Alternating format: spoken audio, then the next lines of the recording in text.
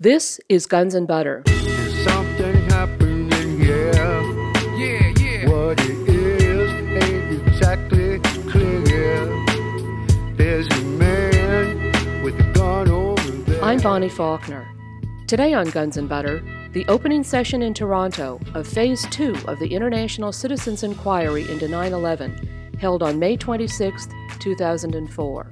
Today's program begins with an address and endorsement from actor-activist Ed Asner in Los Angeles, followed by media critic and Canadian broadcaster Barry Zwicker's critique of the media, Where Are We and Where Are We Going? And ending with Ken Fernandez, Foreign Affairs Advisor to the Canadian Action Party, 9/11 and Canada, a case study in takeover. Actor and activist Ed Asner. Hello to all of you in Toronto on your holy mission. I wish I was with you, but duties here compel me to be here. But I envy you being in Toronto because some of my best work has been done in Toronto, and I'm so proud of it. And I love the city, and I love the mission that you all are on. Within that mission, I just hope you all achieve unity, because one of the first and most effective means of destroying protest, of destroying a pursuit for an independent inquiry would be disunity. To divide and conquer. It's an age-old theme, and it has always worked. Could it all be accident? 4 planes destroying 4 different buildings? Why was Building 7 pulled down? Why was the steel quickly cut up from those holocausts and shipped to foreign mills? What happened to the black boxes and all the information that they should contain? Were they all destroyed by the fires? Well, if the black boxes were destroyed, how could a simple little passport, I believe it was Muhammad Atta's, was discovered at the site of the crash? What damning evidence it is to indict Osama bin Laden and his gang. One of my main points that I would like to stress is that with all of the gaps and loopholes and inefficiency and miscreancy and possibly criminality that was executed and committed during the tragedy of the 9/11 Holocaust, I feel very few of them have been efficiently and sufficiently closed, that our nation is still enormously vulnerable to further such attacks, that the ability to work together, as we are striving to do today in this gathering in Toronto, has certainly not been evidenced. And it also makes me wonder that with all of the porousness that exists in this country, despite the abrogation of civil liberties, despite the application of the home security defenses, despite the Patriot Act, that with all of those gaps and abilities to penetrate America, why nothing further has taken place? Because I know that the opportunities exist, which then directs me to saying, why just this one? Why hasn't it been followed up? And if the answer is there's no need to, then we wonder, what's wrong with Osama? Why is he let down on his job? And then that leads me to wonder, was it Osama?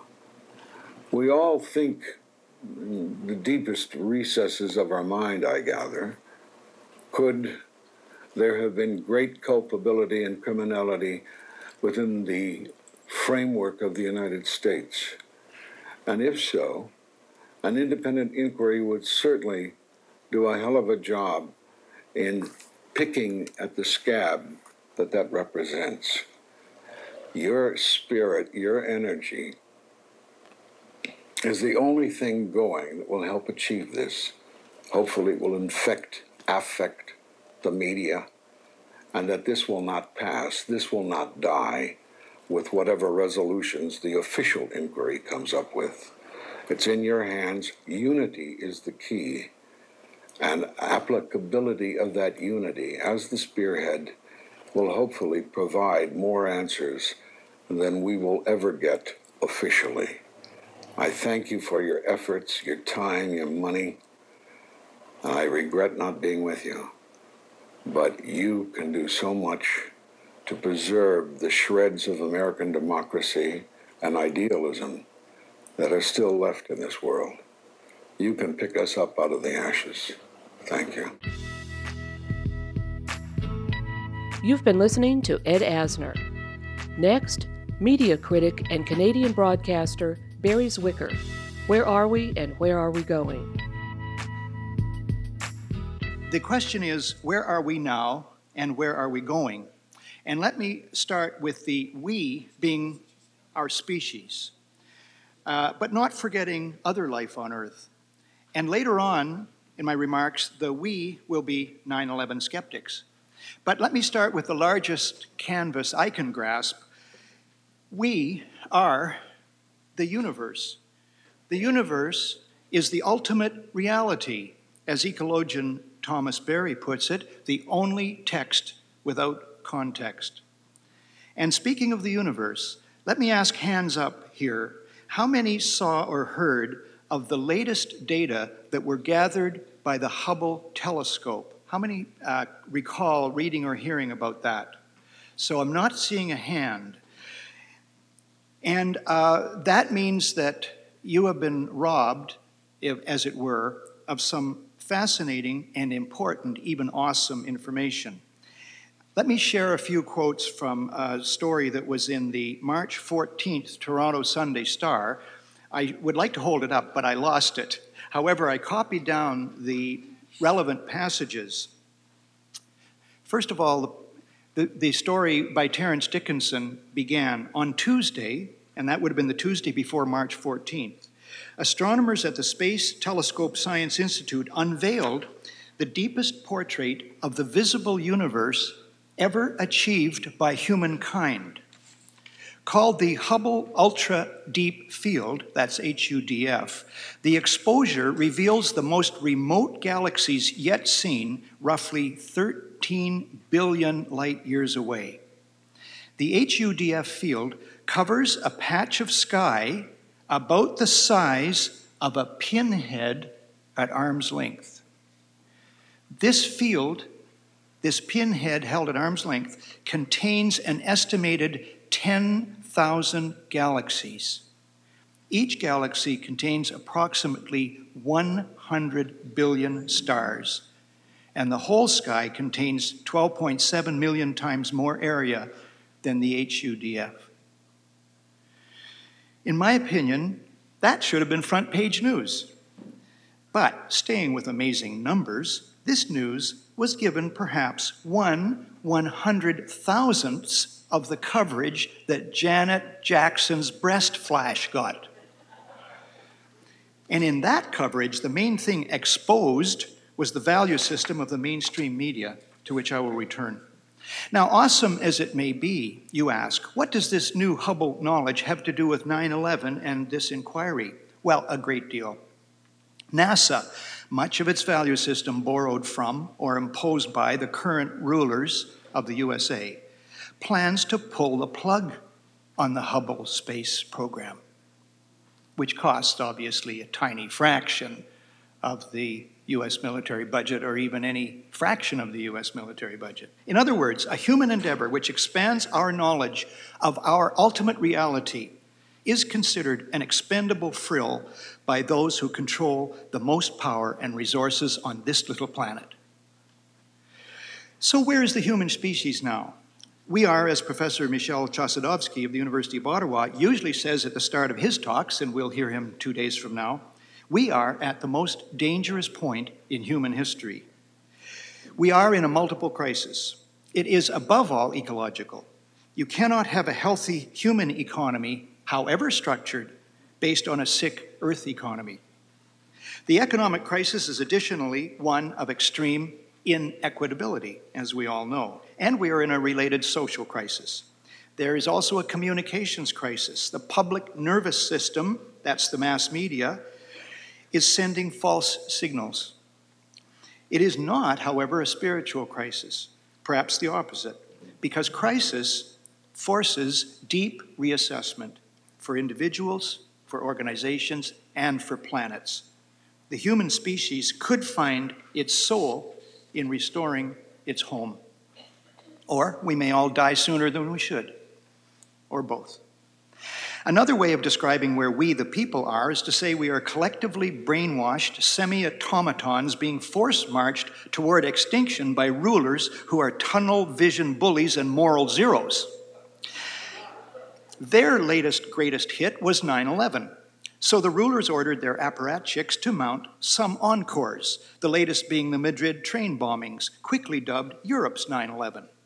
A telltale fingerprint was the alleged finding of a Koran in a van soon after. Well, come on. And an alleged tape linked to Al-Qaeda. Well, you know, linked to Al-Qaeda should be all one word now. It should be in dictionaries. Linked to Al-Qaeda, all one word, no spaces. The purpose of 9/11 and the encore 9/11 type events is to keep the public malleable through fear. A fearful public will countenance a reduction of its liberties in return for promises of greater security. More encores are expected, and I hope this will be subject to considerable discussion at this inquiry. Question: how often can they play this Koran in a van card before pattern recognition becomes so widespread among citizens on the planet as to become a serious political liability for the rulers who engage in these black ops? 9/11 actually was, in my opinion, a sloppily complicated drama that well reflects the diseased minds that concocted it. They can get that complicated because their resources are virtually unlimited and their moral constraints nil. They are diabolical technicians getting off on their power and perversity and propensity to please their masters. But if the 9/11 planners have been high-fiving their success, they're engaging in hubris, taking credit where it is not due. Those who conspired to concoct this toxic trick and inflict it did not succeed because they created a seamless magic trick. They succeeded only because of the total virtual complicity of the mainstream media, our mental jailers. It is from the mainstream media that most people get most of their information on most topics most of the time. So those who control the output of the mainstream media control the brainstem of collective consciousness. And when those charged with being skeptical inquirers, that is, journalists, are neither skeptical nor inquire, the only phrase for that is complicity, deep complicity. And when investigative journalists especially fail to investigate the obvious, as someone said at a meeting I was at the other day, something that's hidden in plain view, or else the elephant in the living room, when investigative journalists fail to investigate the obvious, it is deep complicity. And when investigative journalists only investigate that which distracts the public from the obvious, it's even deeper complicity. Because some investigative journalism is about minor peccadillos, and how much do they matter compared to the subject of our inquiry?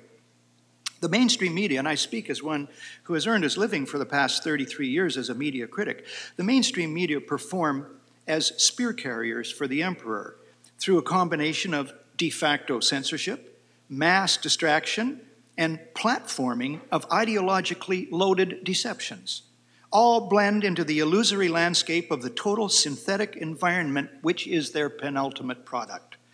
Their ultimate product is atomized, lobotomized masses existing in their consumer-decorated assigned pigeonholes, in fact, all of us to one extent or another. But there is a second, seldom examined, and I plead totally guilty to this myself. There's a seldom examined, extra uncomfortable reverse side of the coin of systematized corporate media malfeasance, and that is a terribly widespread tendency among the populace to want to be lied to want comfortable truths, to want the world to be simple, to want to believe that we can trust our leaders always. Denial, in other words, would exist even if the mainstream media did not. We must confront that in ourselves and in others, even as we rightly place the greater onus upon those who claim to inform us. There's another answer to the question.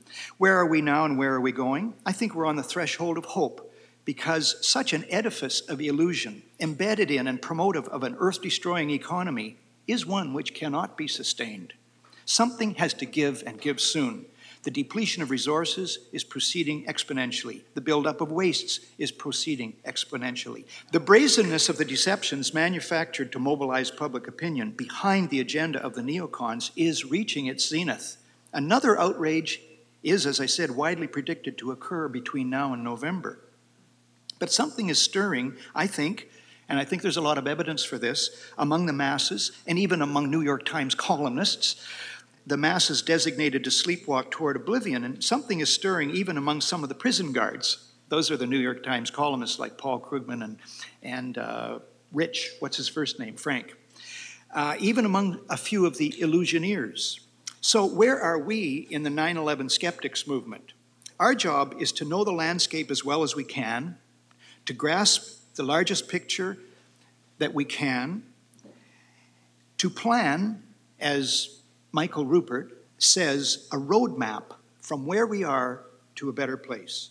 Our job is to nourish realistic hope that we can and will, as 9/11 skeptics, play a pivotal role in helping the old death system to itself die the death it seems to unconsciously seek.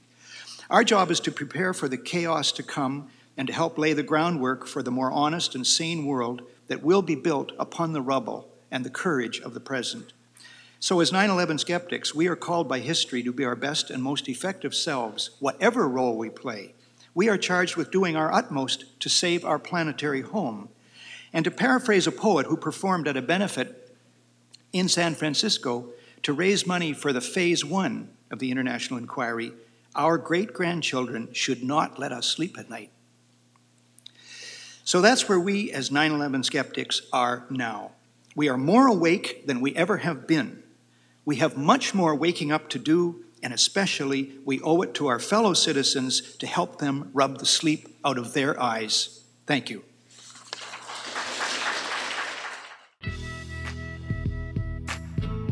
You've been listening to Barry's Wicker. This is Guns and Butter.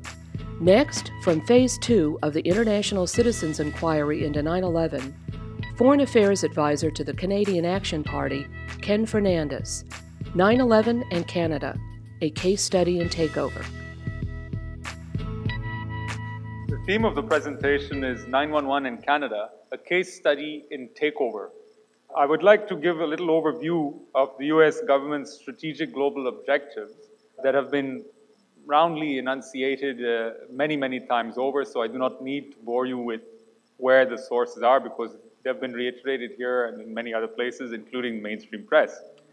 One of the key objectives, as we have seen, is a control over energy.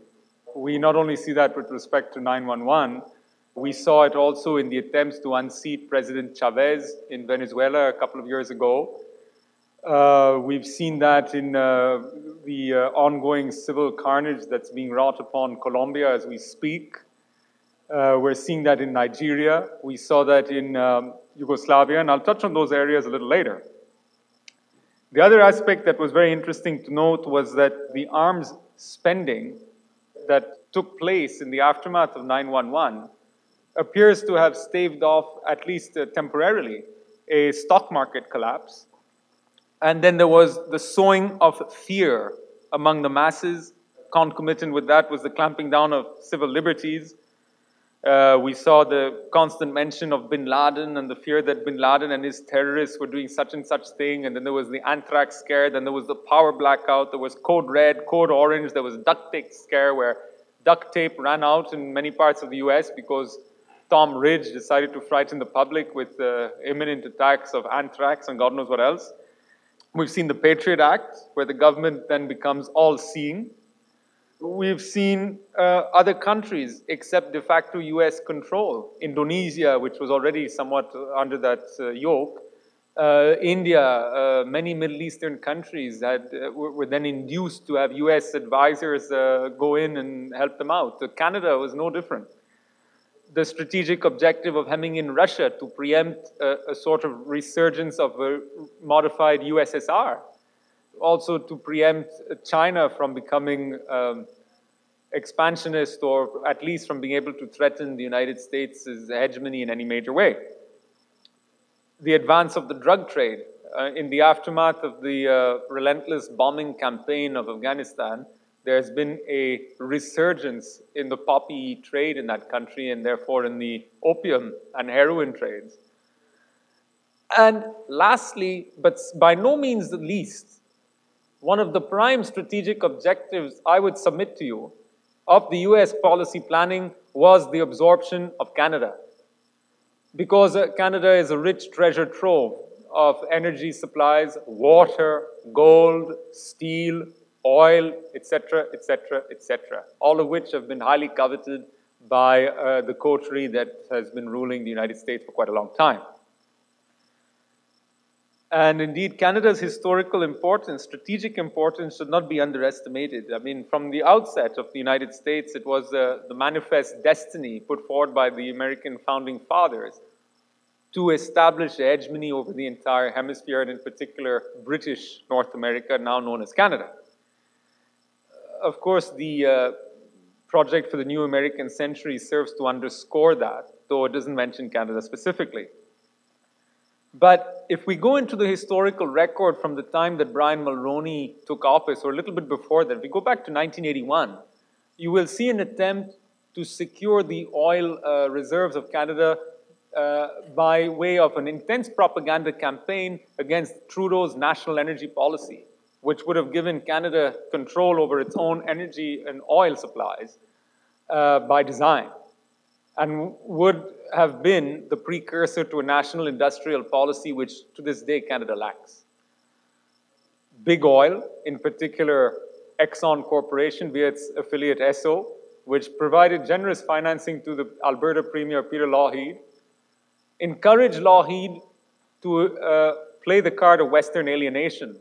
So the focus shifted from ownership of our own oil reserves to these evil people in Toronto and Montreal who dominate federal parliament, dominate cabinets in Trudeau's government, that are making decisions without consulting we, the poor people in the West, whose oil it is. And then there was the bumper sticker campaign, "Let those Eastern bastards freeze," and so on. That was all financed by Big Oil.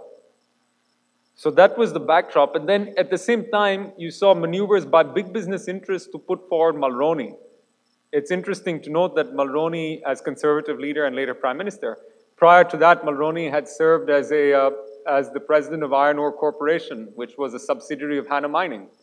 Hanna Mining played a leading role in bringing about the coup d'etat in Brazil in 1964, which, by virtue of which a very violent dictatorship was installed, a military government, disappearance, torture, kidnappings, etc., were quite routine and widespread. But the concern in that instance was steel and how much was going to be paid for steel, and would Brazil have control over its steel? Well, the same thing with Canada. And because Mulroney successfully shielded Bechtel Corporation some years before from exposure during a commission of inquiry into unusual events that took place in Quebec, he was drawn to the attention of Hanna Mining. So they realized then that he was quite compliant and willing to abide by their whims and fancies, and therefore they played leading roles in supporting him. At the same time, as Mulroney was being brought forward, and as the energy policy was being implemented, the Quebec separatism hit its fevered pitch, and therefore that push to try and play the divide and rule card. And it's interesting to note that according to David Orchard in his book, The Fight for Canada, Alan McEachen and Trudeau were actually threatened by United States officials who said to him, well, if you want to go ahead with the national industrial policy, we'll simply destabilize your country via Quebec and Ontario. And so it's interesting to note the timings. But critical to all that was the role of the media. The Canadian media has been faithfully reporting a certain slant. And in the 70s, when Vernon Walters was director of plans for the CIA, according to the book by Marcy McDonald, Yankee Doodle Dandy, he wrote a memo to George Bush Sr., then CIA director, in which he said, we must take over the media of a targeted nation. And so you had unusual instances of like the Montreal Star, where a prolonged strike of its printers shut it down. Montreal Star was routinely exposed CIA activities around the globe. It was shut down, and we have now the Montreal Gazette, which is not much better than the National Post. The push for the American party line is very, very consistent. As a general rule, there are some notable exceptions, the Toronto Star, the Fifth Estate, and so on. But as a general rule, we don't hear about torture in Iraq. We hear about abuses of Iraqi prisoners. No investigation has been made as to the fact that the US Army runs torture schools at the School of the Americas, now known as Western Hemispheric Institute for Security Cooperation. There is no mention of torture being taught at Fort Bragg in North Carolina either. Simply put, this is presented in exactly the way Washington wishes it to be presented, an isolated incident made by quote-unquote rogue elements. The notion of rogue state, routinely touted by the Canadian media, without really discussing what constitutes rogue and why they're rogue states, but they're rogue states because Washington says they are. But that is not brought forward into the public discourse or into the public record. The fact that there is no possible link between Al-Qaeda and Saddam Hussein because one was fanatically opposed to the fundamentalism espoused by the other. That was not brought forward, in fact shielded. The point of Al-Qaeda and Saddam Hussein being linked was in fact advanced by people such as Rex Murphy, who was advocating that George Bush was well within his rights to attack Iraq if he sensed the threat. The positioning of the Canadian public via the media to agree with the need for controls on our civil liberties, with the need for our government to go in lockstep with Washington, was such that at this point, the media, together with our government, has not made any distinction between American security interests and Canadian security interests. In point of fact, the government of Canada today is quite content with the notion that the entire globe is one vast series of US zones of US interest. And I can say this from personal experience because I attended a conference at which Janet Bax spoke. Janet Bax is the Canadian government's Director for Emergency Planning. She was formerly an associate or aide of Sheila Copps. And Janet Bax presented a complete map of the world with different regions colored differently, and each region representing a zone of US interest. And she was presenting this map to us as though it were the most natural thing in the world, that the entire planet be one vast series of zones of US interests. And this is an official from the government of Canada who could not possibly have been speaking in an independent capacity. But what of the political parties? What do we have since 1984 and indeed to the present? We, of course, had Brian Mulroney, as we saw, had brought about free trade, though he told the public that he would do otherwise. And from that point onward, Richard Allen, who had served Ronald Reagan as National Security Advisor, his program for Canada was largely implemented. He wrote a memo to Reagan in which he said, we must secure Canada's oil supplies in response to the instability in the Middle East, and we can only do it by way of free trade. And we must be able then to persuade the Canadian public that free trade is an initiative that came from them and not from us. Evidently, he was largely successful. They have secured lucrative oil supplies. Some of the richest oil sands in the world, Dome Petroleum, was sold to Amoco at fire sale prices, and lo and behold, after Mulroney ceased serving in office, he was put onto the board of Amoco, among the other corporations on whose boards he sits. But Jean Chrétien told the public of Canada that he would not ratify NAFTA, which was signed by the Conservative government in '92, but not ratified. He informed the public of this country that he would not ratify NAFTA if we did not get definitions on unfair subsidies and dumping. Well, we got neither, but he went after his election and ratified NAFTA.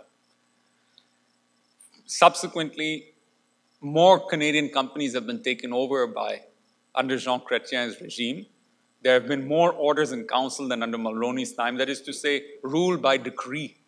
The parliamentary process, the democratic process has been short-circuited in favor of a quasi-presidential rule by the Prime Minister, sanctioned by the Governor General. They have been very happy to implement all the security measures in lockstep with the US Patriot Act. But perhaps more importantly, they have advanced the cause of control by US corporations over our strategic industries. The railways now, Canadian National Railway is 75% owned by US industries. The takeover was subsidized to the tune of $2.5 billion, whilst Paul Martin was our finance minister. And of course, the railways determine the trade routes. So now the trade is more the axis of trade is more north-south focused than it is east-west. The east-west links are largely being dismantled if they haven't already. The government of Canada voted at the UN against a resolution that would have had water as a human right, because there are big corporations in the United States that see fit to take over our water. And in fact, the government of Canada is currently being sued to the tune of $10 billion for refusal of bulk water exports, which the United States claims violates the free trade agreement. And you know what? They're probably right. It is probably a violation of the free trade agreement.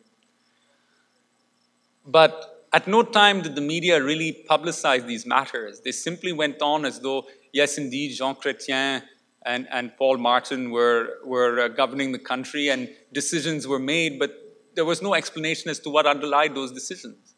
There was no explanation as to why Chrétien agreed to the Canadian versions of the Patriot Acts, why Chrétien agreed to give the tax information on all Canadians over to the INS in the United States.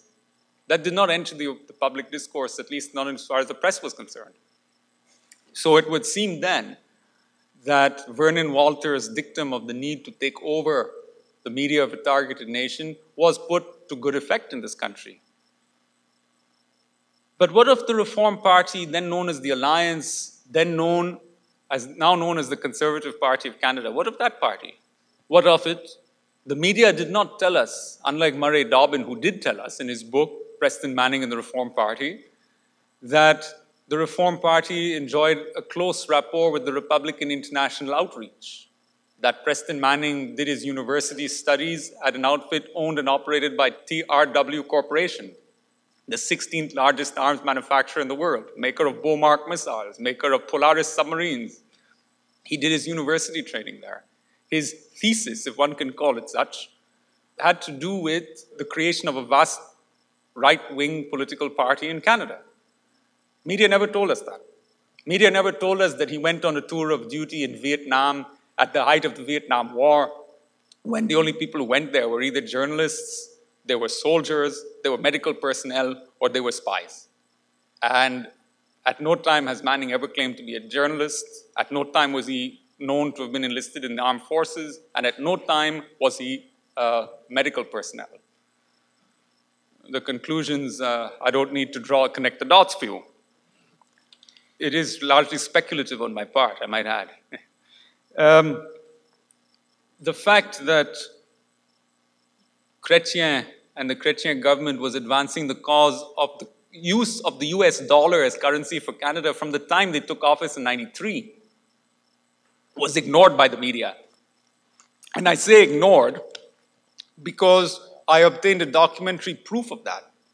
David Anderson was the keynote speaker of the first of the series of conferences that was held in Montreal on November 3rd and 4th, 1994. I got the document over to CBC News, both national and local Montreal, and no one called me back. And in fact, on one occasion, I got very rude treatment with CBC Montreal with a fellow named Wagshall.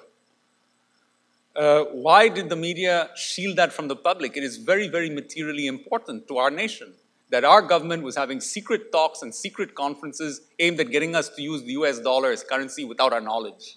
And it will become an inevitability as our key resources are being sold off at fire sale prices to American interests. It will become inevitable. We will not have the means to back a currency. That fact has also not been brought forward by the media. What of the NDP? At the time of the free trade election of 1988, the first 2 weeks of the campaign was really focused on free trade. That is to say, the Liberal Party of Canada and the NDP really did concentrate on free trade. lo and behold, shortly thereafter, NDP leader Ed Broadbent at the time saw fit to start attacking John Turner personally. So the discourse shifted from the NDP on the matter of free trade and became focused on the person of John Turner as being the Bobbsey twin of Brian Mulroney. And it was interesting to note that Ed Broadbent's political consulting was provided to him by a Washington-based firm known as Fingerhut Madison. And it is also even more interesting to note that after the election, Ed Broadbent ended up with a $100,000 a year job as head of the Center for Human Rights, a center which appears to have been created largely to put him as the head of it. Appears to have been. Then comes the phenomenon of the Bloc Québécois. At the time of the 1988 election, the government of Canada, Brian Mulroney, was really at odds with the public. The public as a whole, including the public in Quebec, was very virulently opposed to free trade. But then comes the role of divide and rule. So Mr. Bouchard, who appeared to have split in a rather virulent fashion from Mulroney, started saying that, Meech Lake was a failure. And the timing was interesting. The Meech Lake failure was in 1987. There was considerable hype and emotion stirred up in Quebec by the Quebec media, and it was virulent. I know, I'm from there, I can tell you. There were radio talk show hosts routinely denouncing des maudits Anglais. The hysteria was palpable. People really felt that they were betrayed by the close and fall of Meech Lake. But the accord would indeed have balkanized the country to the point where this country would have been ungovernable. Trudeau's critique of the accord was very well founded in law, but his critique was not addressed. The person of Trudeau was attacked, the separatist hysteria was whipped up, and in the cacophony of that whip up, the issue of free trade was obscured in Quebec. And if you look at the breakdown of seats that Brian Mulroney got in the 1988 election, you will note that it was largely on the strength of Quebec that he won the election. Therefore, in 9 provinces out of 10, the campaign focused on free trade. In 1 province, it focused on a constitutional matter that was really of no importance at all, given the fact that free trade largely eroded any rights that any province may have. So much for the Bloc Québécois. You're listening to Ken Fernandez from Phase 2 of the International Citizens Inquiry into 9/11 held in Toronto. 9/11 and Canada, a case study in takeover. This is Guns and Butter. We also saw, however, a plethora of these think tanks and movements that sprang up apparently from nowhere. The National Citizens Coalition. The media tells us, we're interviewing so-and-so from the National Citizens Coalition. What they don't tell us is that it is neither national nor a citizens coalition. They don't tell us that the big banks are among the biggest financiers to that so-called National Citizens Coalition. We were treated to any number of studies by the Fraser Institute. Who pays for these studies? Does the media just get these studies free of charge because the Fraser Institute feels like bestowing largesse upon the media? Does the government of Canada get them free? Who pays for them? Who is the Fraser Institute? What's behind it? Media never tells us these things. And so, with that backdrop, we have the government's reaction to 9/11. We have an enactment of laws appearing to be US-inspired. Bill C-35, Bill C-36, now Bill C-7, which provides, among other things, that the government can, that a number of cabinet ministers can declare martial law sectorally without having to go to Parliament, that they can order the detention without trial, without having to go before a judge and obtain warrants and even present probable cause. And we see it in also the fact that Canada participated in the invasion of Afghanistan. No sooner had the dust settled in New York than the government decided to send our troops to Afghanistan. And there was bombing by way of cluster bombs, which are totally illegal in international law. It's not clear whether our government engaged in that. But their use was widely known under the umbrella of NATO. Certainly depleted uranium is being used and has been used in Afghanistan. Chemical weaponry has been used. And you know what? There were reports from the British press about outbreaks of Ebola, which have never been known to occur in Afghanistan. possibly biological warfare, but that possibility was never raised in the media here. So we see in Afghanistan a compliance with US interests and demands. In Iraq, we saw the same thing, notwithstanding Prime Minister Chrétien's grandiloquence that we were not going to participate in Iraq. Well, you know what? We were there. We still are there, though not on the ground. We're helping to direct the bombs at hospitals. We send ships that serve as communication centers and nerve centers. We allowed American planes to fuel in Newfoundland and PEI. Yes, it is a disgrace because he lied to us. He told us, Canada will not participate in the invasion of Iraq, and those hypocrites on the other side, they know that we are supporting international law. But that wasn't true. It was a total fabrication. Canadian companies are active in Colombia and are benefiting from various forms of aid that are linked intimately to the US murderous war on that country that is going on right now, on the people of that country. We are occupying Haiti at the behest of the United States under false pretenses that have never been substantiated. The same is true of Yugoslavia. We used cluster bombs. We used depleted uranium. We used bacteriological implements of war, all of which are illegal. Canadian forces did that. It violates the Geneva Conventions and it violates the Canadian Criminal Code. But the government of Canada saw fit to do that. And they also saw fit to use this discourse that, somehow we're at war with Islam.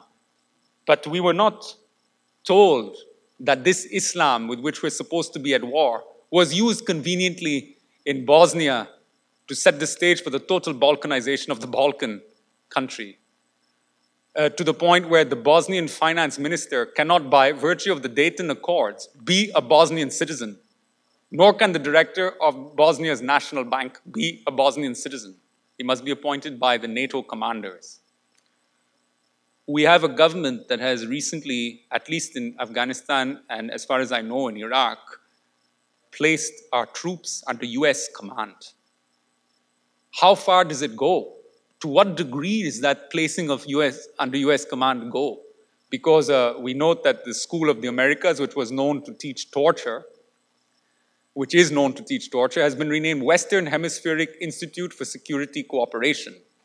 And we hear the government of Canada state, it is very important that we in the West collaborate and cooperate for national and international security. Paul Martin has told us this. How far does that security cooperation go? Will Canadian forces be trained at Western Hemispheric Institute of Security Cooperation? Will Canadians start to disappear? Some have. Will they be tortured? These are serious questions that we have to ask. And regrettably, the media has not asked. There has been much talk of the possibility of either a bioterror attack on this country or a small-scale nuclear attack on this country. And we hear of this time and again. I would like to make one last observation, and that is, this bioterror attack must, by definition, be prepared for by our government, insofar as there was a slight mention made pursuant to the releasing of the Martin budget that Martin has earmarked some $250 million for a massive, forcible vaccination campaign that would be foisted on all residents of Canada in the event of a bioterror attack. The report aired by CBC TV, I should say announced by, because it was announced almost as an aside, stated further that one official per province has been designated to carry out this program. Now, if we hold that 911 was itself orchestrated by the highest echelons of a certain government, and we hear that Tommy Franks, in his interview with Cigar Aficionado, said if there's any other attack along the lines of 911, there will be martial law. And we are aware of the fact that the legal instruments by which martial law can be brought into effect need not go before Parliament or indeed the public. Then I would submit to you that we have to ask very, very serious questions of this government. Clearly then, if there is to be a terror attack, a small-scale nuclear one, then where did it emanate from it should be uppermost in our minds. On that note, I will conclude. Thank you. Thank you, and thank you for your presentation this afternoon. I try to be an optimist most of the time. You're making it difficult for me. I would like to ask you a question perhaps about the future. How do you see Canada going into the future, maintaining an independent foreign policy and having an effect for what we might define as the good as we progress? Canada's independent foreign policy is largely mythical, regrettably, at this stage, because a country that has no control over its own economy can barely have any control over its foreign policy. Foreign policy is an extension of internal policy. And if the internal policy of a country is geared towards satiating another country's greed, if such a thing is possible, then it becomes impossible to have a foreign policy. We see that in Iraq, we see it in Afghanistan, we see it in Haiti, we saw it in Yugoslavia, we saw it even with the invasion of Panama. Totally illegal acts. Where was the condemnation of the attempted coup d'etat in Venezuela by Canada? We didn't see it. Many opposition parties, Canadian Action Party took umbrage, NDP to my knowledge, Green Party, human rights groups, they all said that. They expressed the point of view that I think is held by the Canadian public, but the government of Canada saw fit to do otherwise. If I might have a very quick second question.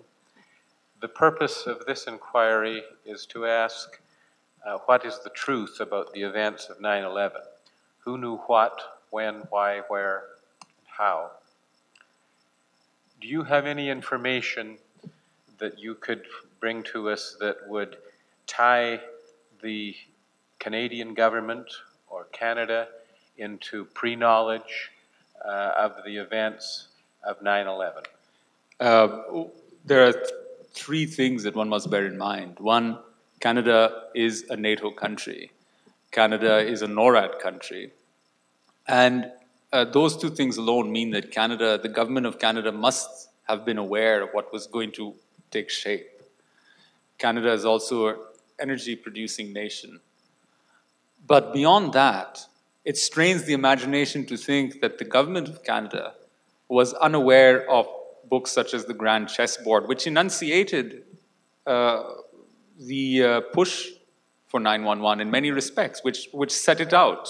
Control of Central Asia, control the gas and oil fields, but use a Pearl Harbor type event as the catalyst, as was said by the Project for the New American Century, which is in fact on the web.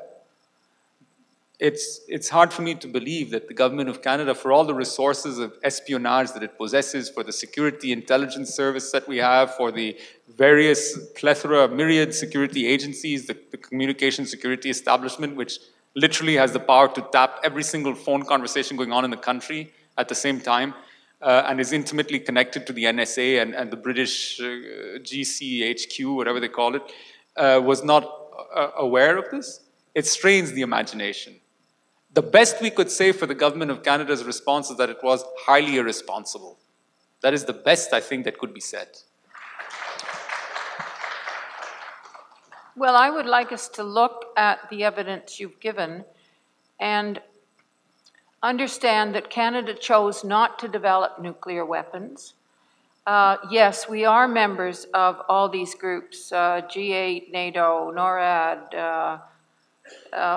OECD, et cetera, et cetera. Do you honestly expect us, who, as far as I know, had nothing to do with the design of the events on 9/11, expect us to go against the world's greatest military power in order to stop what obviously has to be stopped by American citizens? I'm not quite sure I understand you when you say what obviously has to be stopped. I'm not quite sure I understand that. If you could elaborate on that a little further, I'll be able to give you a better answer. Well, we don't vote for Bush. No, of course not. We can't vote for Bush. Okay. And obviously, all these organizations we belong to are run by Americans. They pretend to, the expansion of NATO and the rearming of all those countries. We are a member, the excuse we give is, oh, we're at the table so we can influence. We have not been able to influence in the way that the Canadian public would be interested in going. So can we not hand this problem back to the Americans? Well, I think that's what would have been wise. I think a position taken by Canada would have been one of great, to use George Bush's father's expression, prudence. I think we should have looked at the facts, looked at the evidence before jumping headlong into that. And all the party leaders in this country, Alexa McDonough, head of the NDP, the leader of the Bloc Québécois, the leader of the Alliance, as it was known then, and certainly Jean Chrétien, all went to so-called ground zero. There were massive outpourings of sympathy. Minister Eleanor Kaplan publicly stated that she somehow felt responsible for all of North America at that point. And I was at a loss because the voters of Abilene, Texas had nothing to do with her holding office in Ottawa, nor did the American taxpayer in Albany, New York. But at least not to our knowledge. We hope that to be the case. Yes, it's something that I think we should have looked at askance and said, well, we need to see proper evidence. We need to look at the record. Colin Powell told the world that he would present us categorical evidence of Al-Qaeda and so on having orchestrated the attack. That gave the government of Canada an out. We could have said, well, Mr. Powell, with all due respect, you did not present us with this evidence. We cannot embark on this massive expenditure. We cannot support or finance or subsidize your push for UNOCAL in Central Asia. We just cannot, absent proof. Please show us the evidence and then we'll think about it, we'll put it to our parliament. That would have been the much more correct approach, I think. Our civil liberties are as precious to us as our strategic resources in Canada. You spoke about the zones of USA interest, and it seems to be an effort there to take control of our strategic resources. It seems to be that we have been co-opted in the USA's fictional war on terrorism, and so in Canada, we are cooperating with the USA by ourselves passing bills like C-36 and C7 and so forth, which are eroding our civil liberties. Recently, 19 Pakistanis were arrested and with no due process. What proactive steps can we take to ensure that our civil liberties are not eroded or not further eroded? I think one of the things we can do now that it's election time is to dog and pursue the liberal people, members of the Liberal Party who are seeking to be elected or re-elected, and ask them the question in public, when they show up at ridings, when they go to the public and shake hands and kiss babies and take those wonderful photo ops that are scripted by their Madison Avenue bosses, ask them the questions that are tough and difficult for them to answer, that take them away from the cue cards. By what right did you pass that bill? Do you know what the consequences are? Do you understand the implications? Ask them the question, because I can guarantee you in most cases they don't. I've had the discussion with some MPs in Montreal, and they had no idea. They did not know the content of the legislation that they put forward. Or should I say that was foisted on them by a cabinet which they are too happy to serve without question. Thank you. In terms of NORAD, the commander of NORAD on September 11 was General Ralph Eberhart, who was in charge making sure, apparently, that 9/11 was allowed to succeed with the war games they were doing that day and failure to scramble and so forth. Eberhart, after September 11, was promoted to run the new Northern Command, which is the U.S. military control over Canada and Mexico. The U.S. military is divided up into commands geographically all over the world, Southern Command to dominate Latin America, Central Command for the Middle East, and so forth. And the Northern Command, if we have martial law in the United States, it will be the Northern Command that would be in charge of it. It's the Homeland Defense, quote unquote. And I think that's one of the stronger smoking guns for what's going on. Thank you for the comment. I think that it's instructive to note that in any setup where there's a colonial power and a colony, the colonial power will use local forces to control its aims and objectives. And I think that with the placing of our troops under their command, that's exactly what we will see. Hi, my name's Dan from Shadow Government Television in New York City. I just wanted to say that it may be out of fashion to say this, but there's a lot of solidarity among the ruling classes at the top. The wealthy are not just wealthy, they are a capitalist ruling class.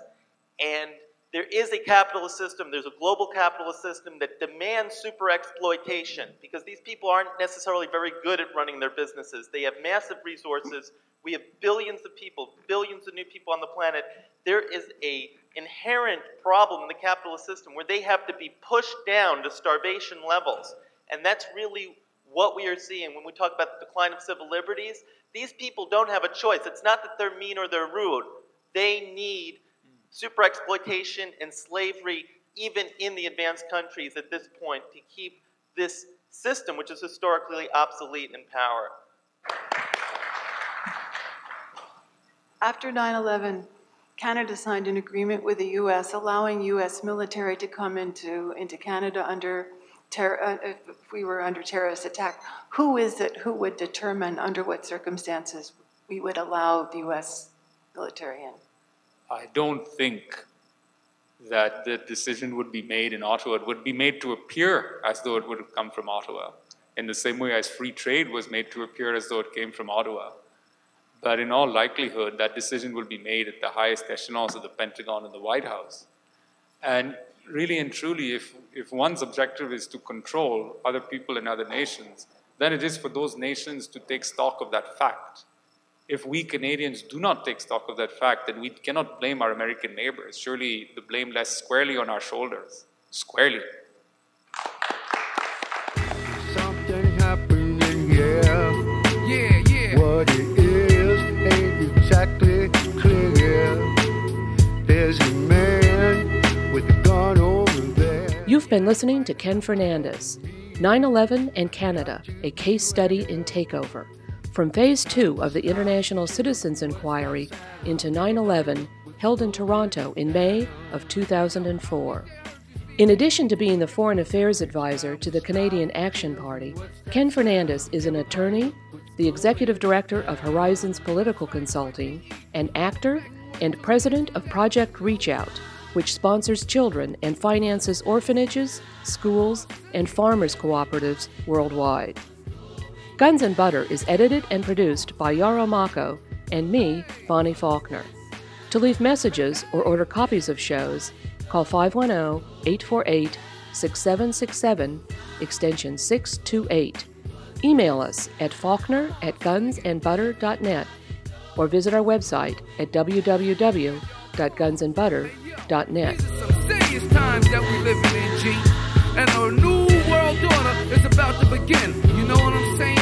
Now the question is, are you ready for the real revolution, which is the evolution of the mind? If you seek, then you shall find that we all come from the divine. You dig what I'm saying? Now if you take heed to the words of wisdom that are written on the walls of life, then universally we will stand, and divided we will fall, because love conquers all. You understand what I'm saying? This is a call for all you sleeping souls. Wake up and take control of your own cipher, and be on the lookout for the spirit snipers trying to steal your light. You know what I'm saying? Look inside yourself for peace. Give thanks, live life, and release. You dig me?